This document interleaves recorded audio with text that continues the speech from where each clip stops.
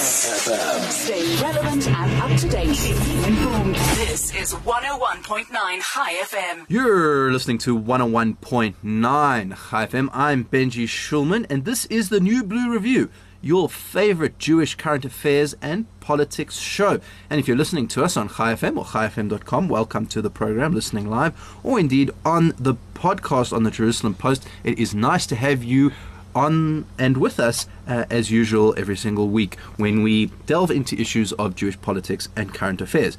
Now, I have to say, this particular show is going to be perhaps a bit of a departure from what I normally do. You know, we normally get in politicians or people who are media or academics, and I suppose connected to all these sorts of things, but not quite the same.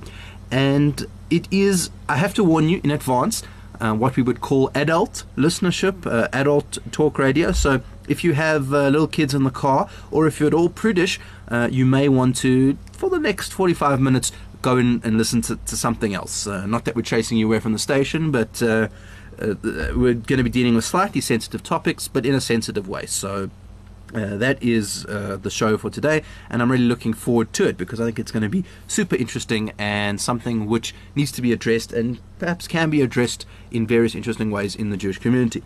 What I'm talking about, well, I'm very pleased to have on the show today Rabbi and founder of Better Together, Rabbi Natan Alexander. And Better Together is a website which is devoted to kosher sex, or Kosher Sex Toys. I'm not sure exactly. So really the title of the show today should be Making Kosher Sex Great Again. That's, I think, what we're going to be calling it. Natan, thank you so much for coming on the show. It's a pleasure, Benji. Thank you so much for having me, and thank you for being so willing to talk about a subject that not enough people talk about. It's important to get out there, as I'm sure we'll discuss. So thank you to you for the opportunity. Well, you know, I guess it's one of those things, you know what they say, it does not that practice makes perfect, it's practice that makes permanent. So I hope if people are practicing, then they should know how to do it. So, Rabbi, I'd love to, first of all, you know, get your perspective on your journey. I suppose people initially don't put rabbi and sex therapist in the same group. I know from your bio that you dealt with you were a shaliach for a time. You've done a number of different things. How did you end up starting a kosher sex shop? It's a very good question, Benji. A very good question. I don't know. I've always felt that I was born in the wrong generation. I should have been born in the generation of chalutzim, of pioneers that were draining swamps in the land of Israel. So I've always had this burning desire to do what other people are not willing to do, speak about what other people are not willing to speak about.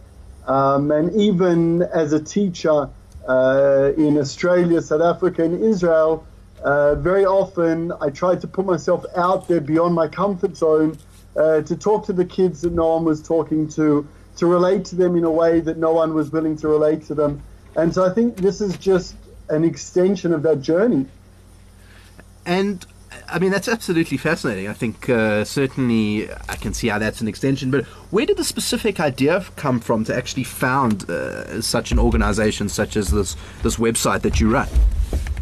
Okay, so at a certain time, being a rabbi, I started to realize with counseling young married couples, dealing with certain situations in schools, that sex is a subject that is not spoken enough about, is not open enough within the Jewish community. There is so many misunderstandings, not only, like, forget Torah, forget biblical-based sex, right? There is so much misunderstanding about sex in the world, and even more so, I would say, in certain areas of the Jewish community. And I saw that, number one, when it came to dealing with young married couples, you know, me as a rabbi, as well as my own experiences with my wife, and beyond that, the sex education within schools. I saw a major lacking there. So I actually spoke to a sex therapist. I'm not a sex therapist. I was trained in psychotherapy in Australia. I'm not a sex therapist. I send people if there is a need to sex therapists, and thank God we work with some of the best sex therapists in the world, Rabbi David Ribner, Tali Rosenbaum, Ariella Perry. I don't know if you know any of these names, but these are highly, highly respected sex therapists. Anyway, I spoke to a sex therapist, and I said to them, sex isn't being spoken enough about, especially in the Jewish community. And this sex therapist specifically deals with religious couples. When I say religious, I'm talking about Christian, Muslim, Jewish, all of that. And I said to him, why don't we do something educational with a religious mindset? Because let me give you an example, Benji. Can I give you an example? By all means, by all means. All right. As long as the kids are out of the car and not listening, once again. I think they might have brought the kids into the car just to check, make sure the adults are getting it right. Well, it's really important because there's this difficult balance between being modest, being tsanua, and talking about sexuality in a modest way, and at the same time being honest and open. And so that's really the balance that I'm trying to create. So let me give you an example of, things that are not necessarily spoken about in the religious community that I, went on a mission to speak about. For example, our website, BeBetterTogether.com, www.bebetter2gether.com. I started and founded that website because there are a lot of married couples, religious and not religious, who are very interested in being creative in their sex lives. It may be a young married couple who has heard different things or experienced different things before they got married and want to excite things a little bit more. And it may be down the line people who've been married for a few years, and let's be real, even sex can get boring, right? And there is nothing in the Torah about being against being creative and using certain sex toys.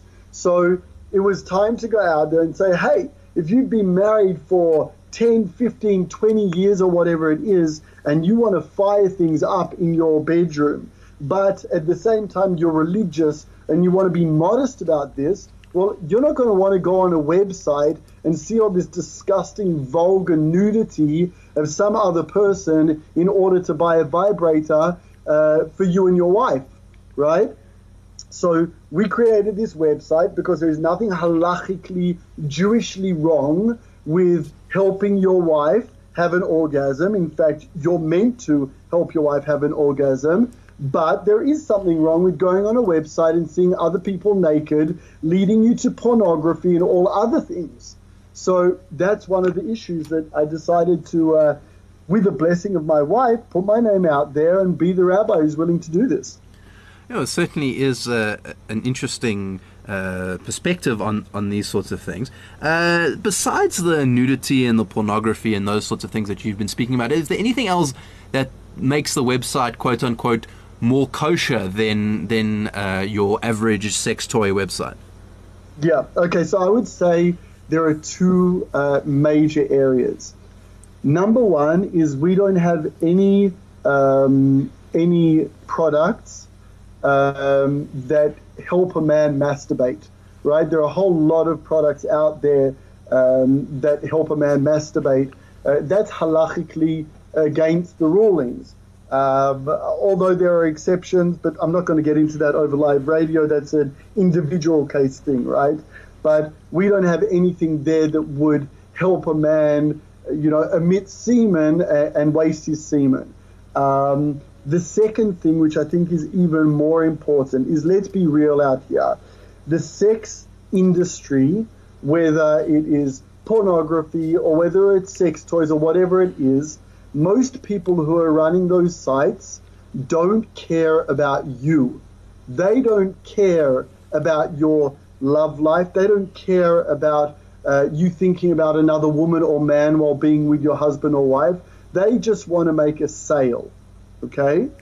We pride ourselves on the fact that our entire intent, and you can see it in our name, it's called Better Together. We want to improve the sex life and therefore also very often the emotional connection between husband and wife, people who are committed to each other. So we truly believe that we've got your best interests in mind. In fact, there are people who, say on our website, hey, I want to do this and that. Have you got this and that? And I'll say to them, how long have you been married? And they'll say a very short time. And I'll say, hey, you know what? I don't think this is for you. We're not here to make the sale. We're here to improve the love life, the sex life of people who are committed to each other. That's very interesting, and I suppose a perspective that you don't see very often with the sex industry. Let's take a step back a bit from the website itself. I think maybe people tend to maybe associate religion not with sex, or seem to see it as 1, 2, 3 done over, not being involved with the partner, etc. So, as a rabbi, speaking from a halakhic opinion, what would you say the general overview is of Judaism towards sex as an act and a practice, if you like? It is very good. According to halakha, according to biblical lore, sex between husband and wife is not the most important, but one of the most important parts of your relationship. Why do I say that? Because, I can hear listeners go, that's so shallow, the rabbi should be talking about emotions and communication and all that type of stuff.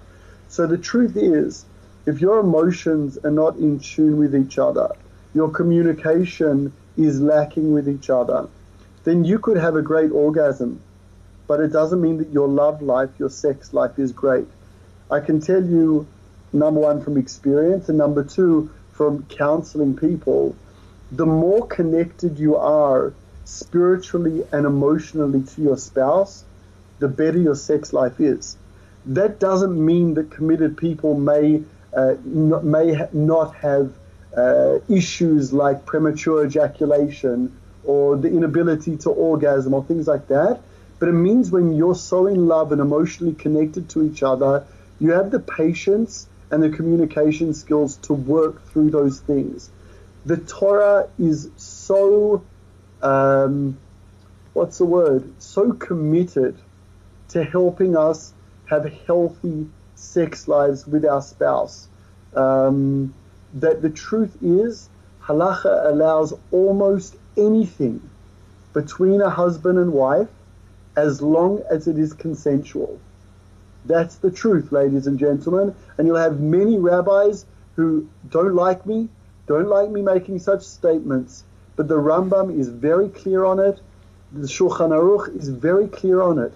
That most things, I'm not saying everything, most things are absolutely fine and positive between husband and wife as long as they're consensual and full of love. So perhaps let's talk a little bit about some of the myths around Jewish sex for a moment. There's the classic one about the hole in the sheet, right? That's like the classic one. But I imagine that there are a number of things that perhaps there's the sort of the rabbi's top 10 misconceptions. What would you say some of those are that you've encountered in your time? That's very interesting. First of all, the hole in the sheet is actually halachically unacceptable. Halacha talks about being fully naked with your partner. The hole in the sheet about having nothing touch except for that which you absolutely need to have sex is halachically just not okay. That's number one to answer that question. What are the other misconceptions? That having sex is only in order to have children. That is a great misconception, and I can prove it wrong halachically right now.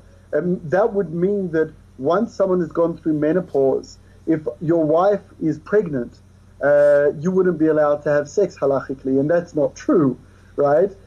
Sex, according to the Torah, has two main reasons. One is to be fruitful and multiply 100%, but beyond that, it is a place of peace, a place of love, a place of expression between husband and wife. So that misconception of you can only have sex in order to have children, my opinion, is totally halachically unsound.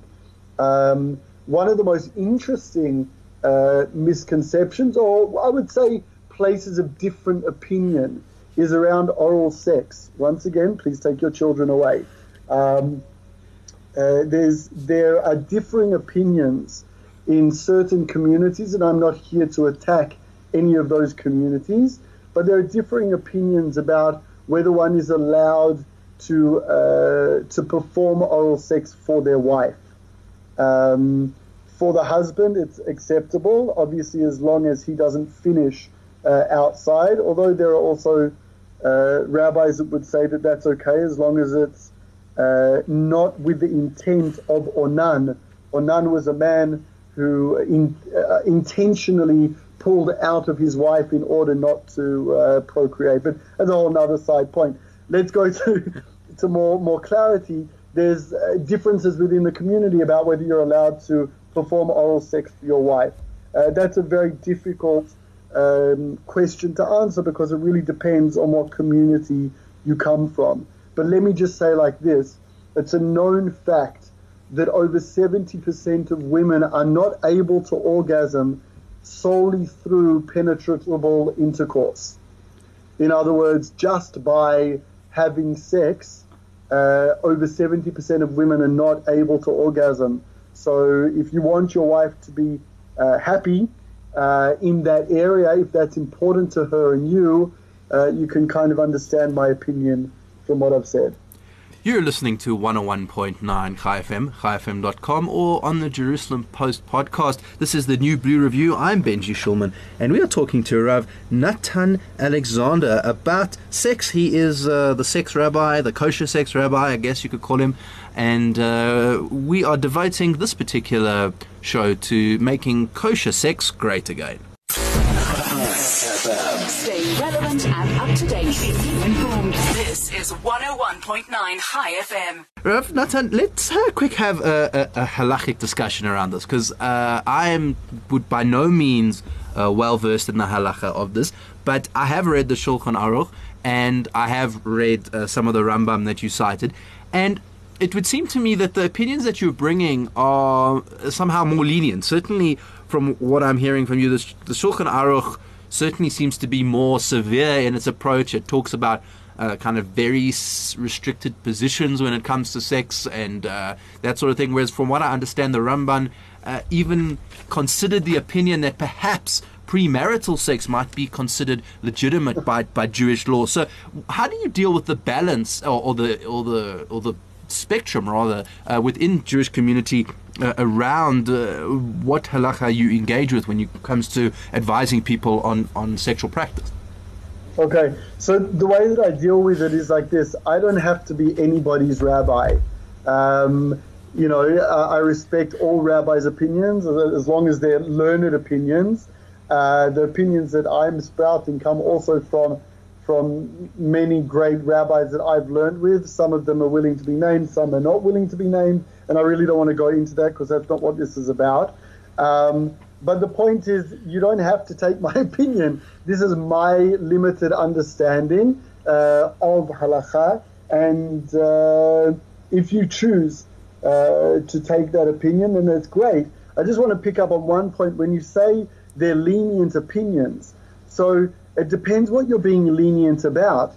I feel, and the world is so plagued with pain around sexuality. And what I'm talking about is it's almost impossible to turn on your internet, to drive down the road, to listen to the radio, whatever it is, without having sex shoved in your face and a whole lot of ta'avot. I can't remember how to translate ta'avot, but pulls from all different directions away from your spouse, away from your loved one. So in fact, I don't believe that I'm being lenient when it comes to halacha with sex. I believe that I'm being machmir. I am being very strict around shalom bayit, peace in your home, and helping you connect and stay connected in the deepest of ways with your spouse. That's my opinion. Okay, so one of the things that you do, besides the sort of the sex toys on the website, is counsel a lot of couples, right? People who are struggling with things or learning. Talk to us a little bit about that process and how you find it to engage with couples around this topic. So it's not only around sexuality. In fact, most of the couples that come to me come through a different website, ravnathanalexander.com, which talks about relationships based on the Bible's understanding. Communication, family vision, leadership, the role of a husband and wife, humility, all different concepts that come from the Bible and teach us how to be good husbands and wives, brothers and sisters, parents and children. So very often the presenting factor is not sexuality. It very often gets onto that discussion, but it's so important to know that, I am not just focused on sexuality. There's so much more that makes up a healthy relationship between husband and wife and anyone else that you interact with. As I say, people come through those two websites for all different reasons around their relationships. In fact, most people that come to the BeBetterTogether.com site only ask questions about sexuality, and the other site, ravnathanalexander.com, mainly only ask relationship questions. As I say, sometimes we then get on to sexual issues that are happening for them, but that's not necessarily the presenting factor. Now, what I find quite fascinating, we were chatting before the show, and you said to me that you're really presenting a biblical view, if you like, of sex and how it should function in a relationship, and as you say, relationships from a biblical view generally. So obviously you're a rabbi, and so you engage Jewishly with these sorts of things, but you actually have quite a wide clientele of other religions as well. Yep, 100%. Yeah, I interact with a whole lot of different people. I thank God for the way that I was brought up by my mother and father, and that is to love and respect everyone, and to love when people want knowledge. There's quite a big Christian community that I interact with on an ongoing basis every day, almost every hour or two, that are pining to understand from a biblical aspect around relationships, advice around relationships and around sexuality. And I even dare to say that some of those people are even more committed to biblical understandings of relationships than the Jewish community. That's the truth. Now, it's interesting for me. I mean, is there a significant difference, would you say, in the way that Christians approach sex, or perhaps the kind of questions that you get from Christian couples versus your Jewish couples? It's a really awesome question, and I'm worried to generalize over here, and I don't want to offend anybody. But with that introduction, unfortunately, many Christians, and obviously, there's many different modes of Christianity, but many Christians come to me with the understanding or the education of fear around their body and around sexuality, that they've been taught that it's dirty, it's maybe even evil to an extent, those passions that come to us and those sexual yearnings that are very, very natural.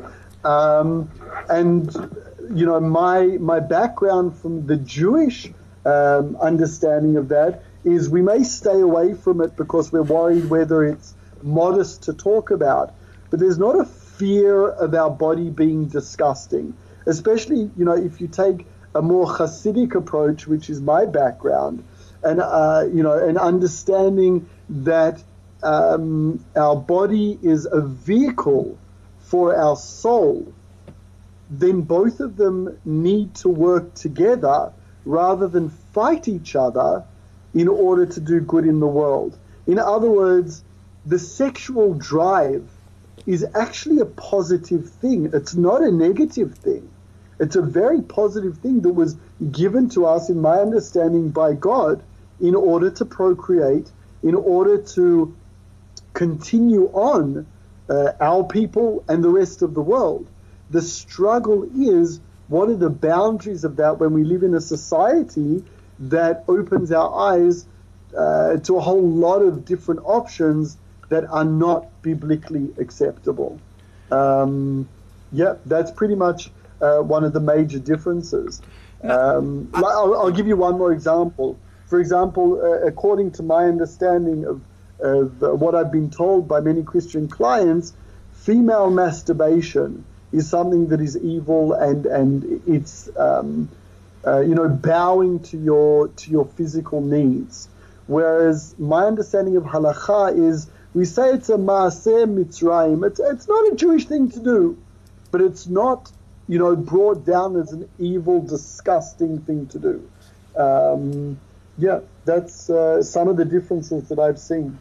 So let's talk a little bit then on the Jewish side of things. I mean, we send young boys and girls to yeshivas and seminaries, partly for them to learn halacha and for them to understand the practices. But basically, these places, from my understanding, are designed to create the basic components of good Jews that can live, a religious, observant Jewish life. So from your perspective, perhaps dealing in this field, and maybe whatever experience you may have had, how would you say our yeshivas and our Jewish schools and our education centers in general are dealing with this topic, and are they doing a good job?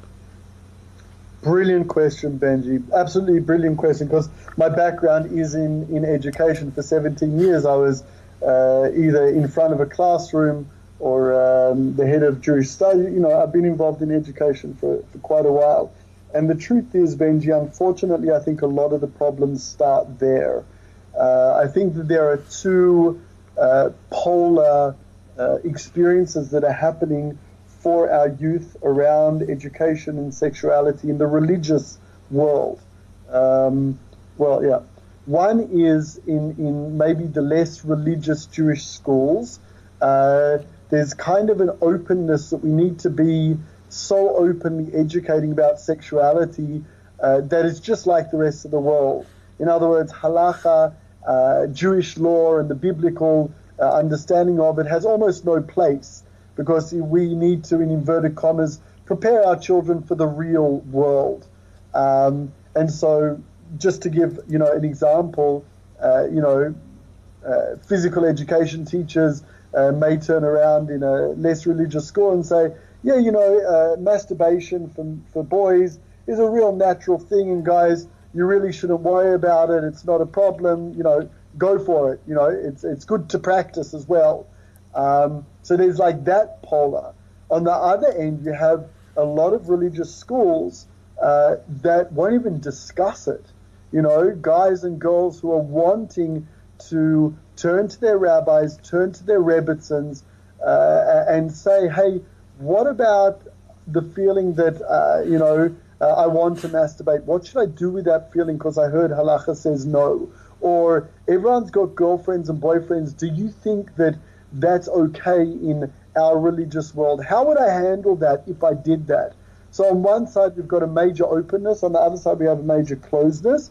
And I think that also extends very often to the teachers of brides and grooms. I'm sure many listeners know that in the religious world, a bride and groom, before they get married, they go and have classes discussing family purity, the mikvah, and all those types of things. And unfortunately, for many years, and I think that there's a major change happening now, and that's part of the wave that we're a part of and creating, and that is how open those teachers are about the reality of sex when you're married. I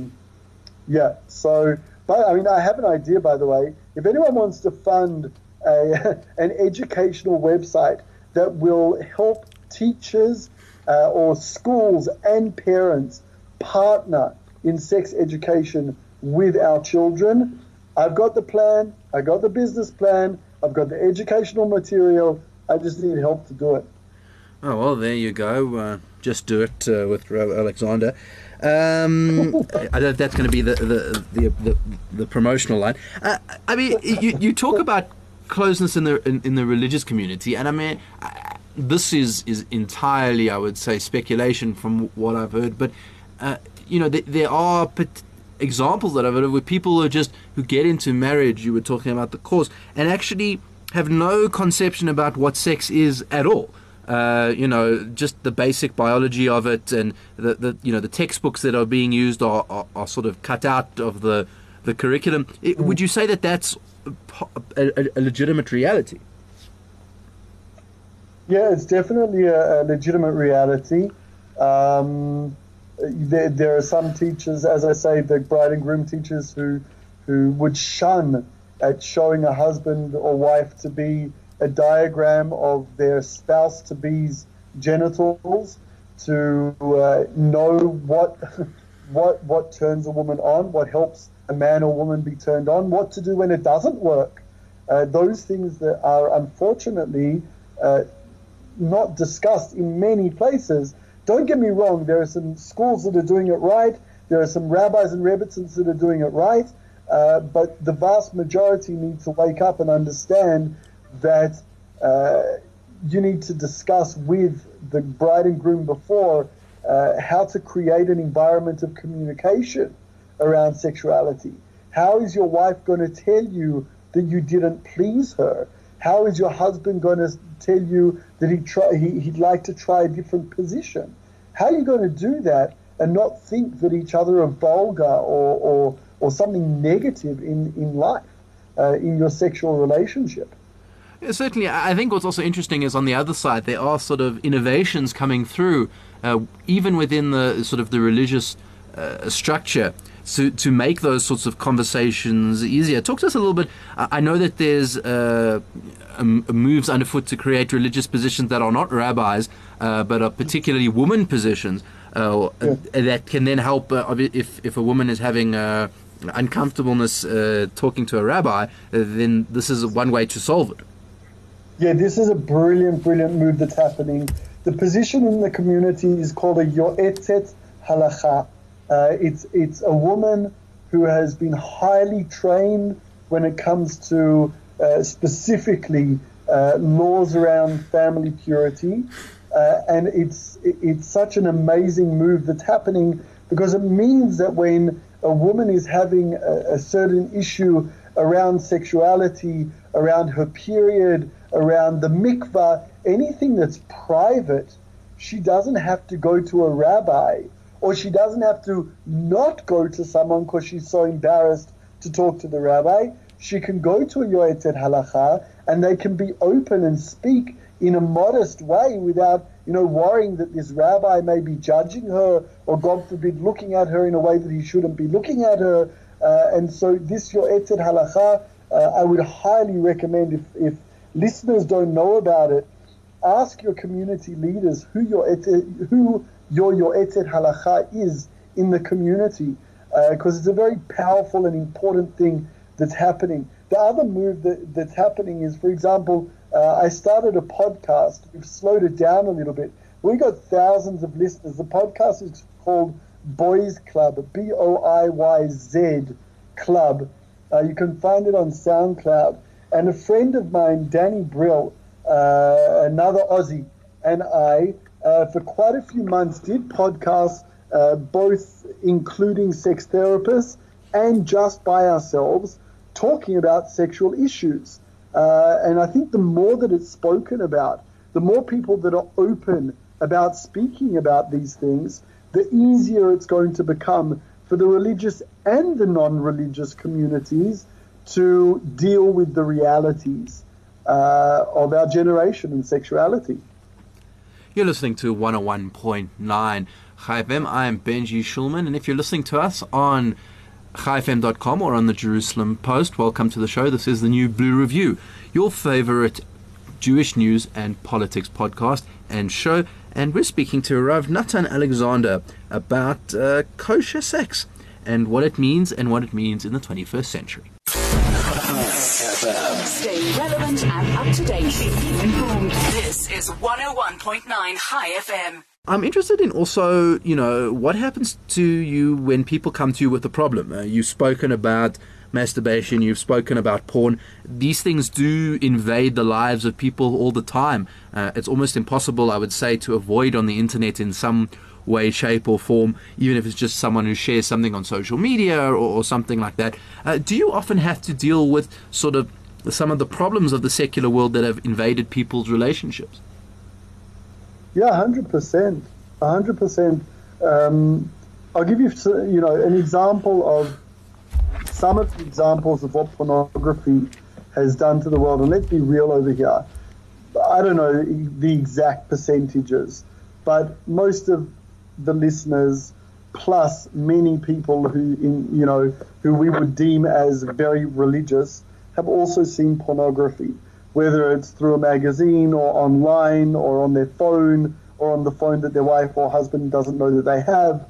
There are all sorts of stories. Let me just give some examples of misconceptions and a lot of pain that's created through, seeing some of those things, especially when you don't have a communicative relationship with your spouse. Number one conception is, perception, is that women orgasm straight away, all the time, easily. Okay, as I said before, over 70% of women do not orgasm just through penetratable sex. Pornography doesn't teach us that. Pornography teaches us that any man, any size, whatever he does, whenever he does it, is absolutely great for that person that he's with. That's the first misconception that is very, very dangerous, because it either leads the woman to fake orgasms and never be honest with her husband, or for the husband to be totally disappointed every time that he's not able to please his wife, or even worse, for the wife to believe that the husband doesn't know what he's doing because he always does the same thing and it's never good for her. That's misconception number one. Misconception number two, men can last for 45 minutes because that's as long as the porn lasts for, or however long the video is. Most men do not last that long without finishing. So that misconception creates so many issues for men, believing that they are not manly enough because they haven't lasted for 20 minutes, 45 minutes, whatever it is, in whatever position it is. It creates a misconception for women who have seen pornography and can't understand why their husband can't last that long to give them an orgasm. Those are two main things. I'll give you an example. A person was in touch with me from a religious community, and they said to me, their husband doesn't last long enough. So I said to them, what's long enough? So they said, well, with the spray, and I'll explain that in a second, he lasts about, maybe 10, 15 minutes. So I said, hold on a second, well, what spray? The listeners might know there are certain sprays that can help a man last longer. It deadens the feeling of the man so that he lasts longer, right? Now, there are a whole lot of issues with that I've been told by sex therapists. Number one, if that spray rubs off on your wife, it also delays her. So it's delaying you and her, and as we know, women take longer to orgasm, so that totally mucks up the whole process you're trying to do. So I said to this woman, wow, like 15, 20 minutes, that's pretty good. What about without the spray? Oh, 7 to 10 minutes. I said, do you know that is the perception of how long a man should last has all been created by pornography and Hollywood movies. There's no such thing. There are men that last 4 seconds, 3 seconds. They are men who need to go to a sex therapist. They are couples who need to go to a sex therapist and deal with it. But if your husband is lasting 7 to 10 minutes inside, that's amazing. That's really great. So that's a misconception that could only have been created by this religious person seeing Hollywood films and pornography. Now, I have a bit of a curveball to maybe ask you. I mean, polygamy, for example, has been banned in Ashkenazi community certainly for thousands of years, and maybe more recently in the Sephardic community. I do understand it is practiced sometimes under certain circumstances in the Jewish community. Have you ever had to deal with a polygamous couple before? No. Okay. The answer is no. There is a case that I don't want to discuss online, but I am definitely not a wise enough rabbi to make such decisions. So if something like that came to me, I would be sending them to a rabbi far wiser than I. Well, sorry to kill your curveball. Well, you know, I just thought I had to ask, right? You never know with these sorts of things. So for people who are interested in these things, I mean, what would you say a basic approach is? You've listened to this podcast, maybe you've gone on the website, you're not sure about certain aspects of your own sex life. How would you encourage someone to start thinking actively about how they engage in these sorts of things? Can you define these sorts of things? Well, you know, if whether perhaps you're concerned about your partner in some way, that you're not, maybe that you're not performing, or you are performing, or you want to increase communication. What's your first step? What's your first port of call? I think your first port of call is to be self-aware. Before you start talking to your spouse about not reaching your desires or having an issue or a worry about your sex life, I think that it's important in life in general to be self-aware. Understand for yourself. Take the time to ask yourself the questions. What is it that is truly troubling you? Are you upset or frustrated at something to do with your sex life because of a past relationship, because of a misconception that has, been given to you, because of a lack of education? Because when talking about sex with one's spouse, there's something that happens, especially when it comes to something that is not reaching one's expectations. There's a whole lot of self-judgment that happens. And so before you bring anything up with your spouse on this, make sure that you truly understand for yourself where this issue is coming from. Then once you know you're being honest with yourself, make sure to create the environment around communication. It's not something that you want to, SMS during the day. Hey, sweetie, I've been meaning to talk to you about wanting to watch pornography, or hey, darling, sex really sucked for the past 12 years. I'm leaving you, or something like it's. You've got to think this through.